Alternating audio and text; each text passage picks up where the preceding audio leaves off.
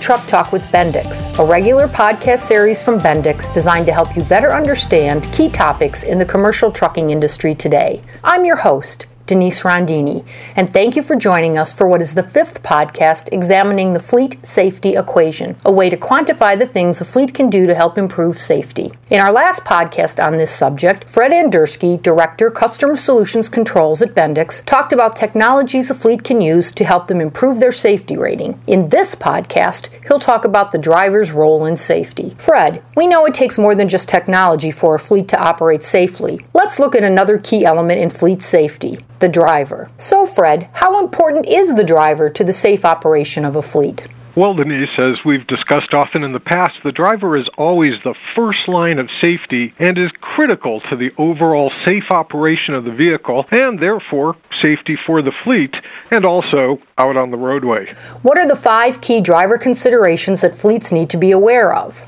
When we're talking about drivers, the 5 considerations for the fleet safety equation that fleets should be aware of are first, driver credentials, second, how they select drivers, third, the experience of the driver, fourth, training for the driver, and lastly, the health of the driver, because all of those can have an impact in terms of safety from the driver perspective. Can you talk a little about each of them? Sure, I'd be happy to. First, let's talk about credentials. This one is relatively easy. Does the driver have an appropriate commercial driver's license, or CDL? Do they have an acceptable score in the PSP program, which is part of the CSA? And probably most importantly, do they have an overall safe driving record? In terms of selection, the fleet really needs to take a look at how do they go about hiring drivers? What verifications and factors are considered? And probably pretty importantly, why is the driver looking for a new job? Is it a better opportunity to grow his skill set, or did he lose his position at the previous job due to an incident? Experience, then, the third consideration, really comes into play. And this one is kind of a double-edged sword, because how long has the driver been driving commercial vehicles, and how much experience does the driver have on the road and with the particular type of load being hauled are important considerations.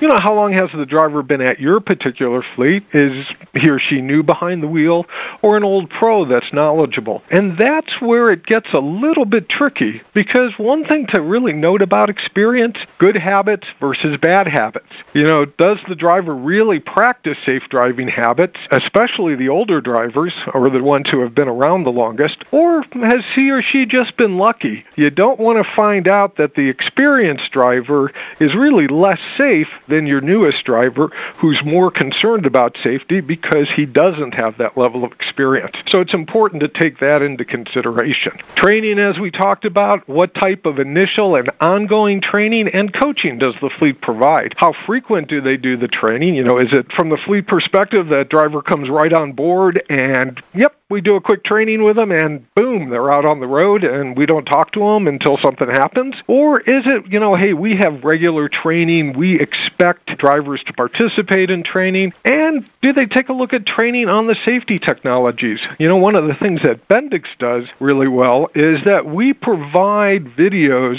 on how to drive with our various safety systems like stability and collision mitigation. So are they taking advantage of that? And then lastly, health. How healthy is the driver? Because, and what practices does the driver do, or what habits does the driver practice to maintain his or her health? As folks know, sleep apnea is a major concern in the industry, and a lot of that can be driven by weight. And I hate to say it, but I've been hearing about OEs redesigning cabs using a factor called belly space. So the size of the gut from the seat to the steering wheel becomes a factor. That's really concerning to me, that we're worried about the size of space because of the girth of a driver in our design. So health becomes really important from that perspective. What role do driver assistance systems play in driver coaching? That's a great question, Denise. And it's really important because, while folks may just think that these systems are really out there to help drivers mitigate crashes, they can actually help drivers improve their driving skills. An alert or intervention that comes from a driver assistance system means that something's happened. And the focus driver can really learn from these alerts and interventions, and it can help them avoid a situation in the future. So what drivers start to think about is, hey, maybe I'm doing something wrong, and that's why the system engaged. So maybe if I don't do that the next time, the system won't engage, and that can help them learn. Of course, we still want the driver to be prudent, and the driver shouldn't change their driving habits unless they're really bad habits based on what the safety system is doing. And they really shouldn't expect the safety system to teach them, because overdriving the system for a driver could become a very harsh lesson, especially in the case of a rollover, loss of control, or rear-end collision.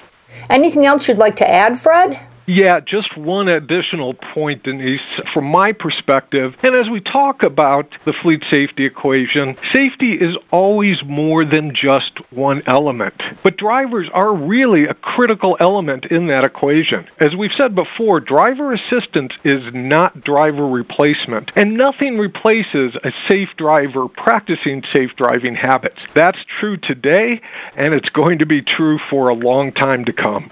Thanks for your insights. I've been talking to Fred Andersky, Director Customer Solutions Controls at Bendix. I'm Denise Rondini, and thank you for joining us for Truck Talk with Bendix. Subscribe to this podcast on Apple Podcasts, Stitcher, or Google Play, and discover how Bendix Solutions can help you improve performance, increase safety, and lower your total cost of ownership when you visit knowledge-dock.com. That's knowledge-dock.com. And don't forget to look for the next podcast in our series on the fleet safety equation, where we'll focus on developing a safety culture.